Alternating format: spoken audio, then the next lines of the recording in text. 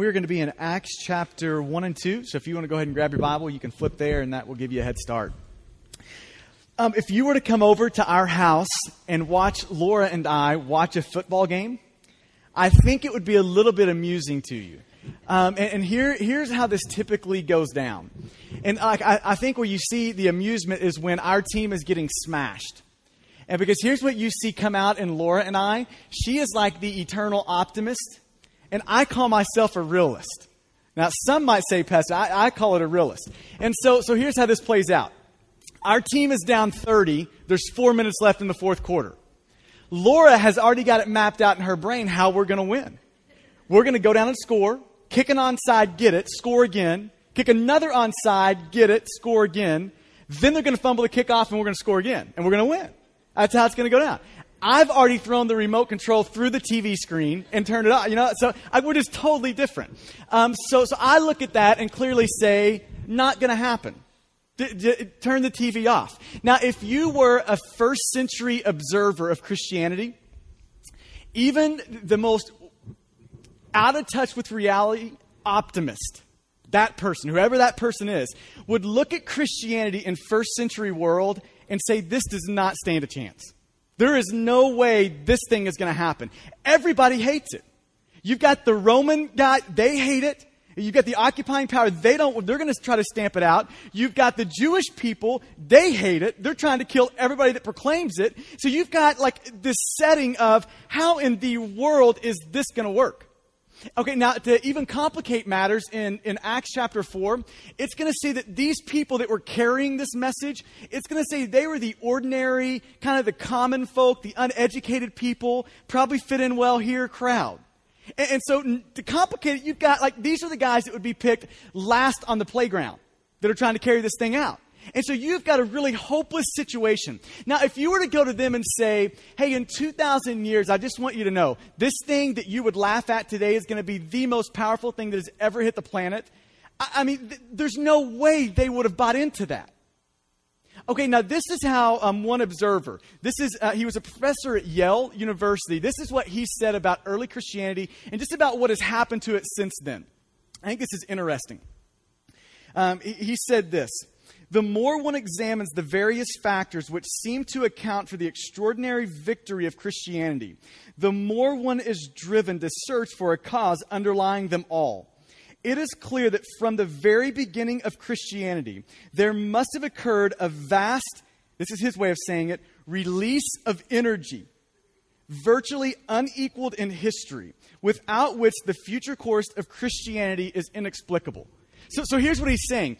17 chapters into the book of Acts, they drag Jason and a couple of other of these Christians to the authorities. And here's what they say about them. These are the people who have turned the world upside down. And so this guy from Yale, he's saying, listen, there is no way this could have happened apart from something totally supernatural going on in their midst. And so right from the get-go in Acts, Luke wants you to know this is what has happened. I have formally dealt with, this is like the first couple of verses in Acts, I have formally dealt with all that Jesus began to do and teach. And Luke is in essence saying, I want to remind you that what this guy's just, it's true.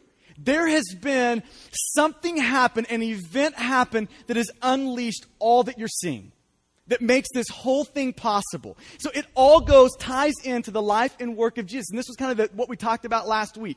The cross of Jesus, the life and work of Jesus is the thing, the crazy power that was really, it's that thing that has made all of this. 2,000 years later, we're sitting in this place, worshiping.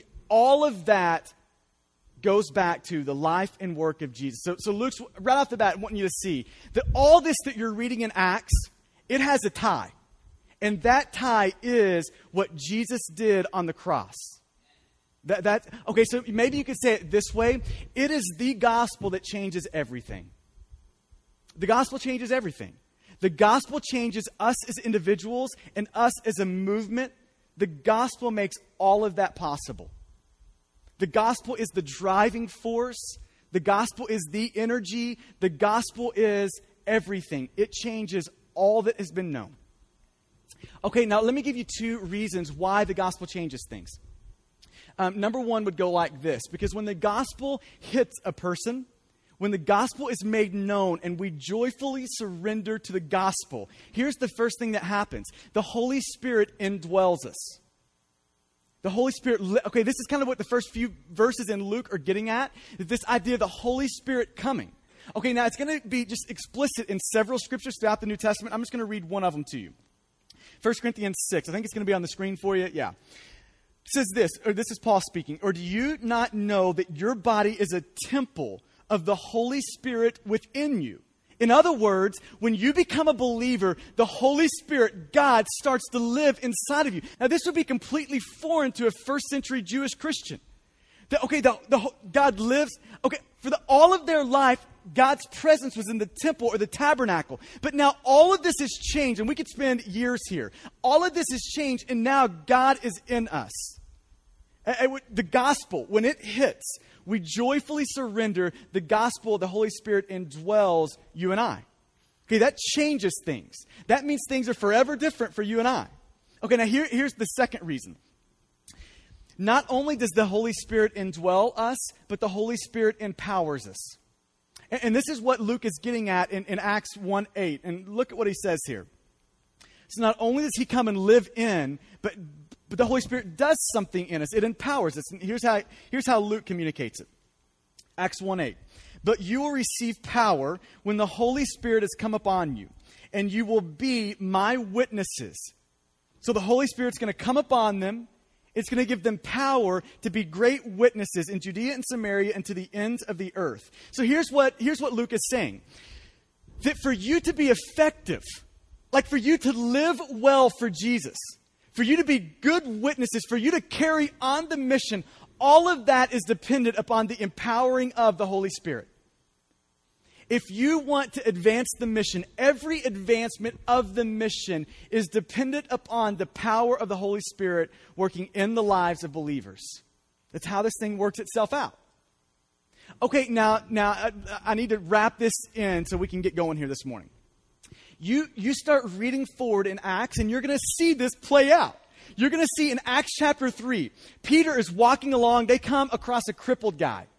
Through the Holy Spirit's empowerment, they say, listen, gold and silver we don't have, but what we do have we'll give you.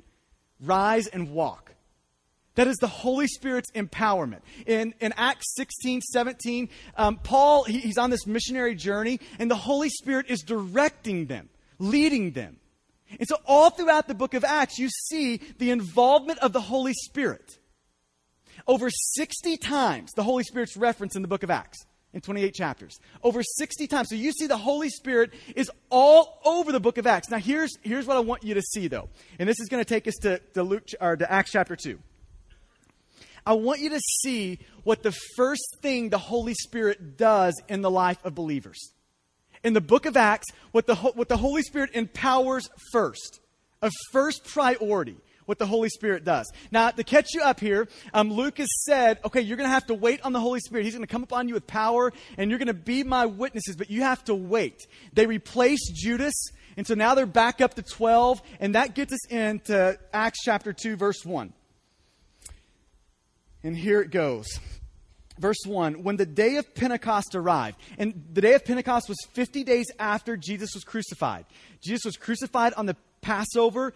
50 days later, you have Pentecost. And on Pentecost, all these Jews from all around the area would come to Jerusalem to celebrate this feast. So when the day of Pentecost arrived, they were all together in one place, the disciples were. And suddenly there came from heaven a sound like a mighty rushing wind, and it filled the entire house where they were sitting. Verse 3. And divided tongues as of fire appeared to them and rested on each of them. Verse 4. And they were all filled with the Holy Spirit and began to speak in other tongues as the Spirit gave them utterance. There's just a few things in Scripture or places in Scripture where you would love to have a video camera and to be there. You know? I think this was one of them. That is a wild scene. I mean, that is craziness happening all around you. Okay, so keep going here. Verse 5. Now there were dwelling in Jerusalem Jews, devout men from every nation under heaven. And at this sound the multitude came together, and they were bewildered because each one was hearing them speak in his own language. And they were amazed and astonished, saying, "Are not all of these who are speaking Galileans? How is it that we hear each of us in its own native language?" Okay, now skip to kind of down to verse 11 here. They go through the different languages and nationalities that were there. And in verse 11 it says this. And this, I want you to zero in on this phrase. "We hear them telling in our own tongues the mighty works of God." We hear them speaking, telling about all these mighty works of God in our own tongues, they say. Verse 12, "And all were amazed and perplexed, saying to one another, 'What does this mean?' But others mocking said, 'They are filled with new wine.'" I mean, if you ever have to pass off anything strange, listen, they're drunk. That explains it. Okay, so I want you to see, one thing's really obvious. I mean, just imagine a scene like this, and just imagine we have 10, 15 different languages in this room, and I start speaking, and you understand in all those 10, 15 different languages. Okay, that's a pretty amazing thing that's happening in Acts 2. But I want you to zero in on this idea. The first thing the Holy Spirit did to empower them to be great witnesses is He empowered them to preach the gospel. That is the first thing the Holy Spirit did. He didn't empower them to do a great miracle. He empowered them to preach the gospel. That is thing number one. I love this phrase. It says that on their tongues, like what they were hearing, was basically them talking about, them speaking of, them boldly proclaiming the powerful, the mighty works of God. That's what was on their tongues. Okay, so I've got an aim, and this is where I want to push on us this morning. I want to push us toward being people who have the works of Jesus on our lips. To being the sort of people in everyday conversation, we talk about the gospel. This is the first thing the Holy Spirit does in them. He empowers great preaching.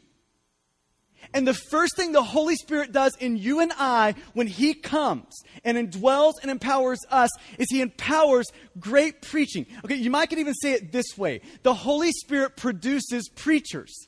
He creates preachers. You and I have been called to preach.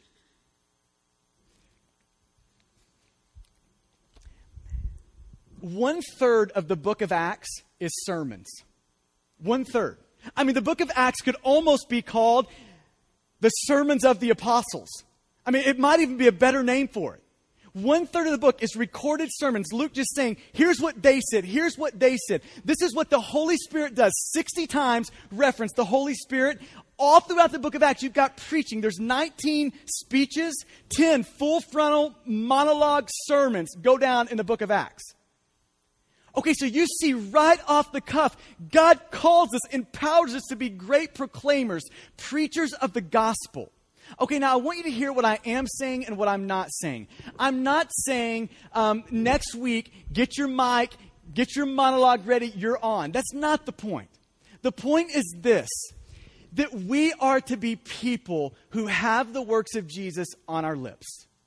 In everyday conversation, the gospel should be talked about. At our workplace, the gospel should be talked about. In the middle of our friends, the gospel should be talked about. It is who we are. When people push on us, this is what comes out.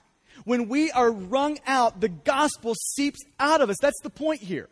Okay, now I want to show this to you all through the book of Acts. That when people are pushed on, all throughout the book of Acts, people are preaching. This is what they are doing. The Holy Spirit, I think this is the thread woven through the book of Acts. That all throughout it, you have got the Holy Spirit empowering people to be proclaimers or preachers of the Word of God. So let me show this to you here. The next chapter over in Acts chapter 3, I'm just going to run through a bunch of these. These are going to be on the screen for you. You don't have to keep up in your Bible. You can mark down the reference if you want.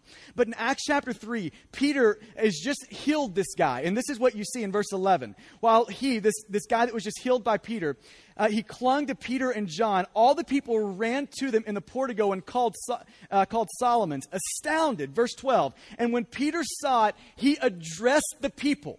He spoke to the people. He didn't keep it hidden. He spoke to them. Okay, next chapter, chapter 4. Says this, Peter and John, they're basically arrested, brought before the authorities. The authorities look at them and say, listen, if you keep preaching, it's going to go bad for you. And then this is how Peter and John respond in Acts chapter 4. Whether it is right in the sight of God to listen to you rather than to God, you must judge. Verse 20, for we cannot but speak of what we have seen and heard. This is the consistent message throughout the book of Acts. We can't help but speak about these things. We can't help but boldly proclaim what Christ has done. It seeps out all throughout the book. Chapter 5, this is just a descriptive picture of what's going on. And every day in the temple and from house to house, they did not cease teaching and preaching Jesus as the Christ. In Acts chapter 7, you've got Stephen. He's falsely accused, arrested. He gives this full-on, chapter-long sermon. In Acts chapter 8, I think this is interesting. You've got persecution that breaks out. Saul is going from house to house, beating people, arresting people. And in Acts 8, verse 4, it says this, now those who were scattered went about not hiding and saying nothing. They went about preaching the word. That's what they were doing. They're scattered, they're being persecuted, they have left their home, and as they are scattered, they are going about preaching. Acts chapter 9. This is Paul. He had just had his conversion, and then it says this, so he went in and out among them at Jerusalem, preaching boldly in the name of the Lord. Acts chapter 10, this is Peter. He's given a sermon to a guy. In the middle of the sermon, he says this about it. And he, Jesus, commanded us to preach to the people and to testify. That was their job. This is like a God-given, do this. Acts 13, this is Paul. When they arrived at Salamis, they proclaimed the word of God in the synagogues of the Jews. Acts 14, Paul again. When an attempt was made by the Jews, Gentiles and Jews with their rulers to mistreat them and to stone them, they learned of it and fled to Lystra and Derbe. Okay, coming on down to verse 7. And there they continued to preach the gospel. Acts 15, Paul and Barnabas remained in Antioch, teaching and preaching the word of the Lord. Acts 17 says this about Paul, that on 3 Sabbath days, he reasoned with them from the Scriptures, explaining and proving that it was necessary for the Christ to suffer and to rise from the dead. Acts 19, he entered the synagogues for 3 months and spoke boldly, reasoning and persuading. Acts 21, Paul, standing on the steps, motioned with his hands to the people, and when there was a great hush, he addressed them in the Hebrew language, saying, Acts 22, he unfolds the sermon. Acts 24, Paul basically had a sermon before Felix. Acts 26, spoke before Agrippa. Acts 28, this is kind of the end of the book. He says this, from morning till evening, he, Paul, expounded to them, testifying to the kingdom of God and trying to convince them about Jesus, both from the law of Moses and from the prophets. Here's the point. All throughout the book of Acts, you have got the Holy Spirit empowering people to preach. And I'm not saying tomorrow, get up on your desk, get people around you, make sure they're all quiet and let them have it. I'm not talking about that. Almost all the sermons in Acts or the speeches in Acts are simply impromptu moments where a door is open and they take the opportunity, where a question is asked and they respond. Okay, in normal, everyday conversation, they are talking about boldly proclaiming, preaching, whatever word you want to use for it, they are talking about the gospel. That's the point. That is what the Holy Spirit does in us. And I think we need to be pressed on this. Because I think if we were to come around, all of us, this is convicting for all of us. I think if we were just to follow us around in a typical day, the gospel is not in our conversation like it should be. I think the word witness is helpful here. Like in Acts 1:8, Paul's going to say the Holy Spirit's going to come upon you in power. And you're going to be my witnesses. Here's what a witness would imply. That you are a person that bears to the truth. You are a person that speaks about what you have seen and heard. You're not a witness if you don't say anything. So the Holy Spirit empowers us to speak boldly. Okay, so that throws us back into Acts chapter 2 here. In verse 14. So it's 50 days after Jesus had been crucified. Okay, now this would be a little bit of maybe a stressful sermon. They just killed Jesus 50 days prior. And you're about to get up to him and preach now. Okay, so in the middle of that, the Holy Spirit empowers our first gospel sermon. Okay, so here it is in Acts 2:14. It goes like this. But Peter, standing with the 11, lifted up his voice, and it says, addressed them. And that word addressed has some weight with it. It means that what he's about to say is heavy. Like it's going to pull on you a little bit. But it's a weighty issue, a weighty subject, a serious subject. And then Peter, he's ready to rock and roll. He starts preaching. And here, I'm going to divide basically what he's going to say into 3 different parts. Part 1 would go like this. It's revelation. And this is where Peter says, this is what God did. This is what happened. Revelation. So he's going to unfold this thing. Now, okay, here's the thing. Peter's going to give facts about the gospel. People cannot be saved without the facts of the gospel. You can't do it. Okay, Romans chapter 10 is going to kind of give this reasoning, and it's going to go like this. That anyone who calls upon the name of the Lord can be saved. Isn't that beautiful? Anyone who calls on the name of the Lord can be saved. But then it's going to say this. How are they going to call on one that they don't believe in? How are they going to believe unless somebody preaches, unless they hear? How are they going to hear unless somebody gives them the facts, gives them what they need to know? And here's what he's saying. People are not going to call upon the name of Jesus unless people proclaim the name of Jesus. Romans 1 says that you can know enough in nature about God to be held accountable to God.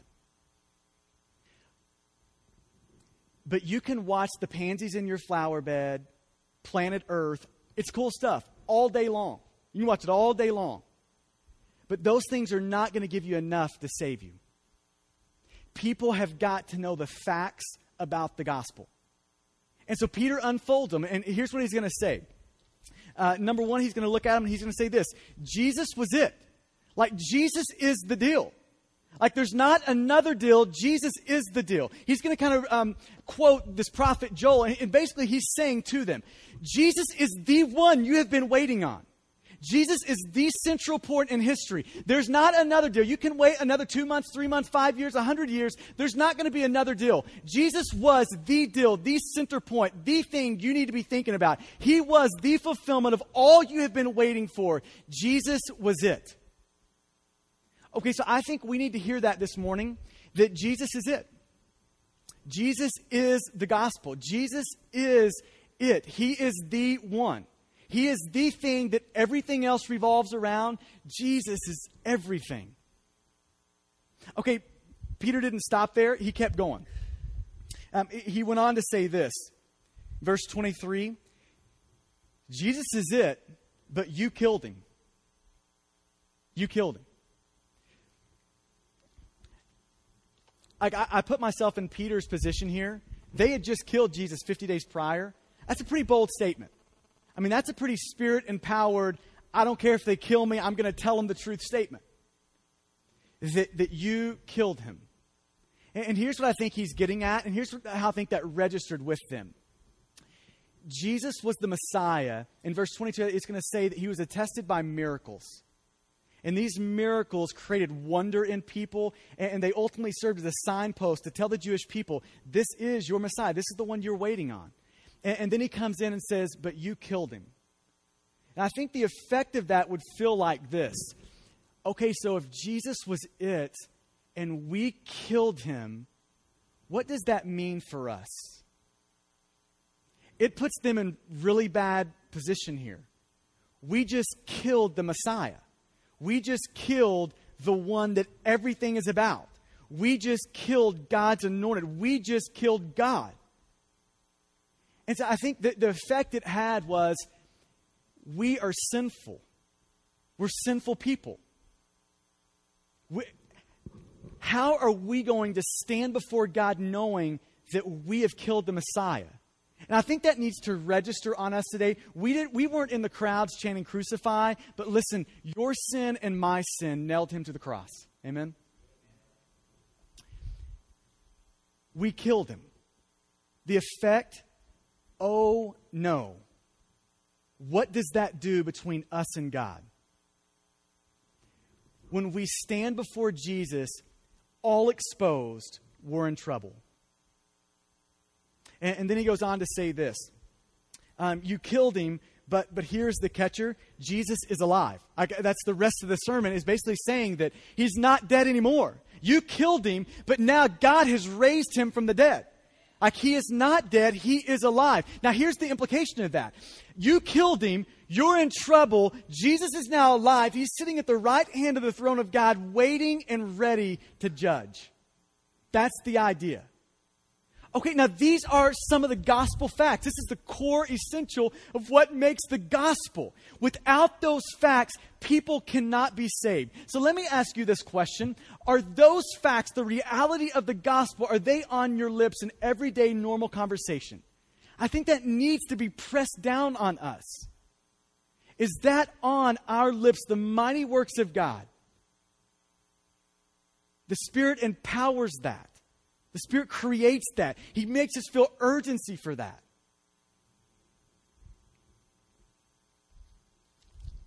And then Peter's going to sum up the sermon. It goes like this in verse 36. Let all the house of Israel therefore know for certain that God has made him both Lord and Christ, this Jesus whom you crucified. I mean, that's it in a nutshell. So let me ask you again. I just want to be real frank with you. Is that on your lips in normal, everyday, I'm hanging out with my guys, I'm with my friends, I'm doing my hobby with this group of guys, in your circle of influence, your social circle, is the gospel on your lips? Is it there?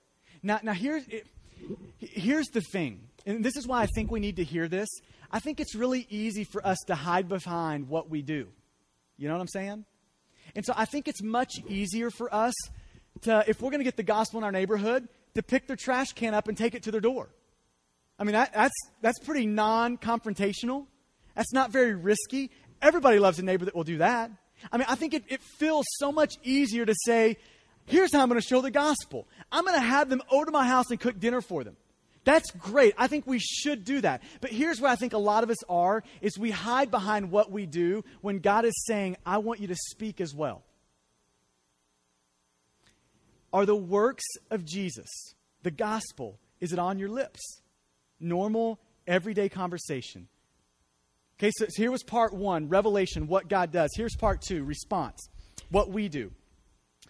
And this is what makes conversation much more scary than just doing something nice for somebody, is we don't know how people are going to respond. You can go to your social circle and you can talk Cowboys with them all day long. Nobody gets offended if you raise up or bring up the Cowboys, right? I mean, nobody's going to get offended if you talk about your kids' soccer. Everybody can talk about soccer. Everybody can talk about kids. Everybody can talk about school. Everybody can talk about those things. But you break the gentleman's kind of agreement once you cross the line into religion and politics, right? And so as soon as you bring up the name of Jesus, all bets are off in a conversation.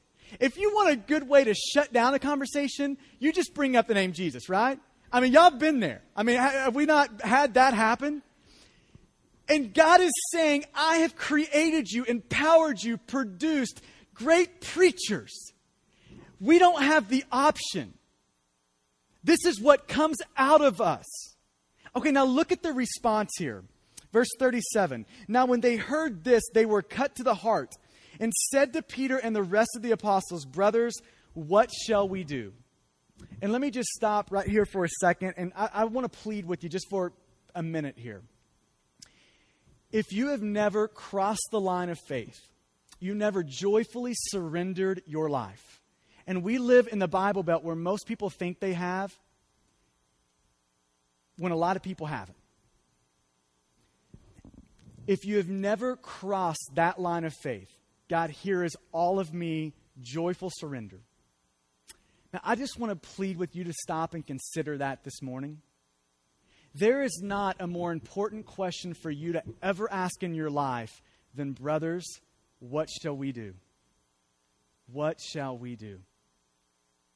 Jesus is the center point of history.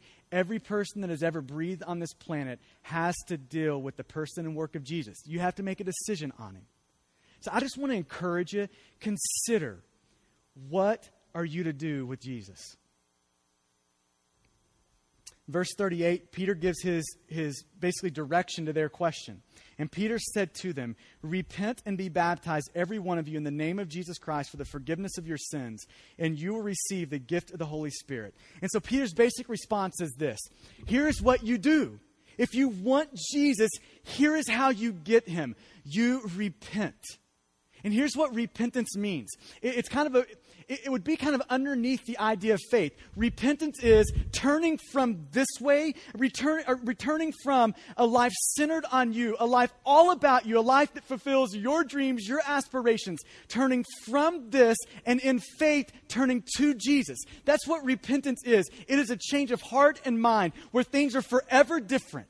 It's not an emotional high. It is a resolved course of a change in your life. It is turning from this way and in faith to Jesus. That's what repentance is. And that is how you get Jesus. That is how you get redeemed, saved, purchased, bought. That is how the gospel has its effect on you, is when you repent. Now, our charismatic friends, this is where they're going to say, but you have to be baptized. And let me just give you two quick responses to that and we'll move on. Number one is this. I think the full weight of Scripture would say otherwise. I think faith is the full weight of Scripture.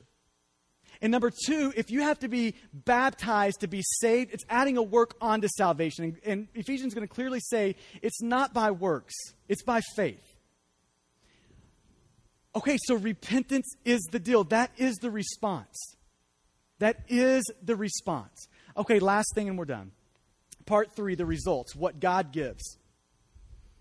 And just don't confuse yourself on this. Just know that salvation is from God. It is what God gives. And here's what it says in verse 41. So those who received his word were baptized, and there were added that day about 3,000 souls. Okay, so let's just have an honest conversation, and then we'll wrap it up.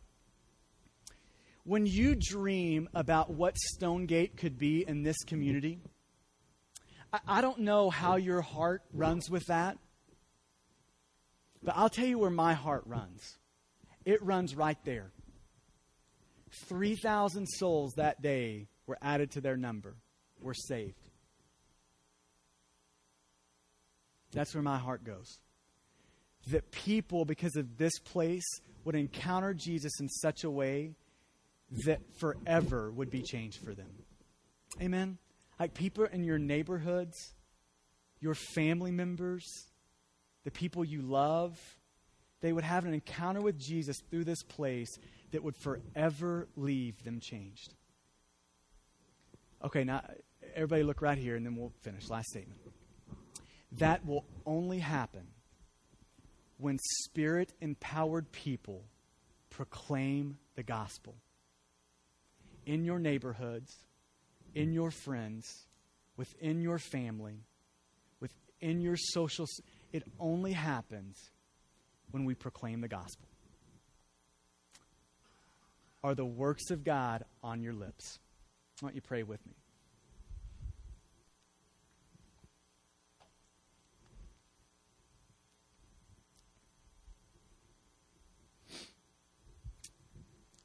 I think it would be appropriate to close with kind of two directions this morning. And the first direction,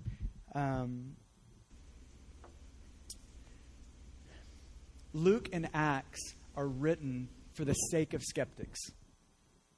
And so if you would be in here this morning and you're still trying to be convinced here,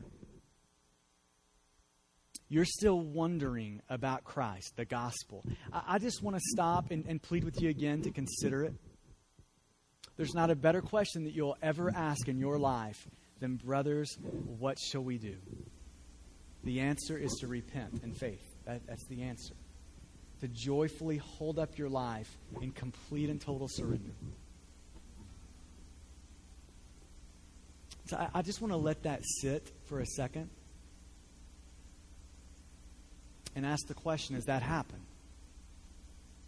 And what a beautiful day for that. What a beautiful day for that. Has that happened? Brothers, what shall we do? Repentance. Repent. And I love how Acts 3 talks about that. It says, when you repent, your sins are forgiven. And times of refreshment comes from the Lord. What a beautiful picture of what repentance, what the fruit of repentance in our life. It refreshes. It takes the weight off. When we joyfully hold our life up to Jesus and repent, in faith turn to Him, times of refreshment come. For the rest of us in here, I think we need to feel conviction on our words. I think we need to feel the weight of the Holy Spirit has empowered you to preach. And that does not, I want to be clear, that does not mean you give a monologue in your workplace. It means that as God gives opportunity, that the work of Jesus is on your lips. It comes out of you naturally, freely.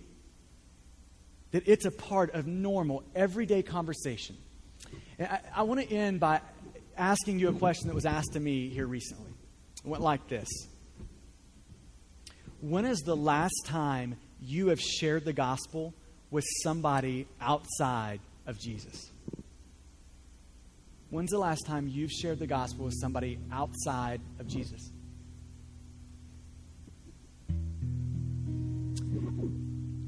And I want to ask you this question to follow that up. Is your answer to that convicting? Is it convicting? And the truth is, I think for a lot of us, it would be. I mean, if our response to that is, Jesus has saved me. I mean, this is the Redeemer. He has bought me. He has purchased me. He has justified me. He has done all of that. And if our response is, it's been a month. It's been 2 months. It's been, for me, that is convicting. I have been convicted on this one. I need to change. Personally, I need to repent on this issue. The gospel has got to flow freely from my lips. The Spirit has empowered that in us. How long has it been since you have... Now, I think where we can really get confused on this thing is when we invite somebody to church, that is a good thing. We should do that. But don't confuse inviting somebody to church with inviting them to the gospel. I mean, those are separate things. So are we talking, are the life and work of Jesus, is it on our lips? I pray that it would be. I pray for this faith family that we would be people, a corporate body who proudly, boldly, courageously proclaims Jesus, preaches Jesus, speaks boldly about Jesus. He is everything. He is it. So God, will you help us in that? God, I pray that we might be encouraged in that this morning. God, that we would be encouraged to be the sort of people that would be recorded in Acts, people who speak boldly. When they're told they can't speak, I mean, they reply with this, you judge, but for us, we cannot help but speak about all that we have seen and heard. So God, help us in that. Give us courage this week. God, I pray for opportunity this week. God, I pray for men and women and children to be bold proclaimers of the gospel. It's in your beautiful name that we pray. Amen. Why don't you stand with us as we sing this last song?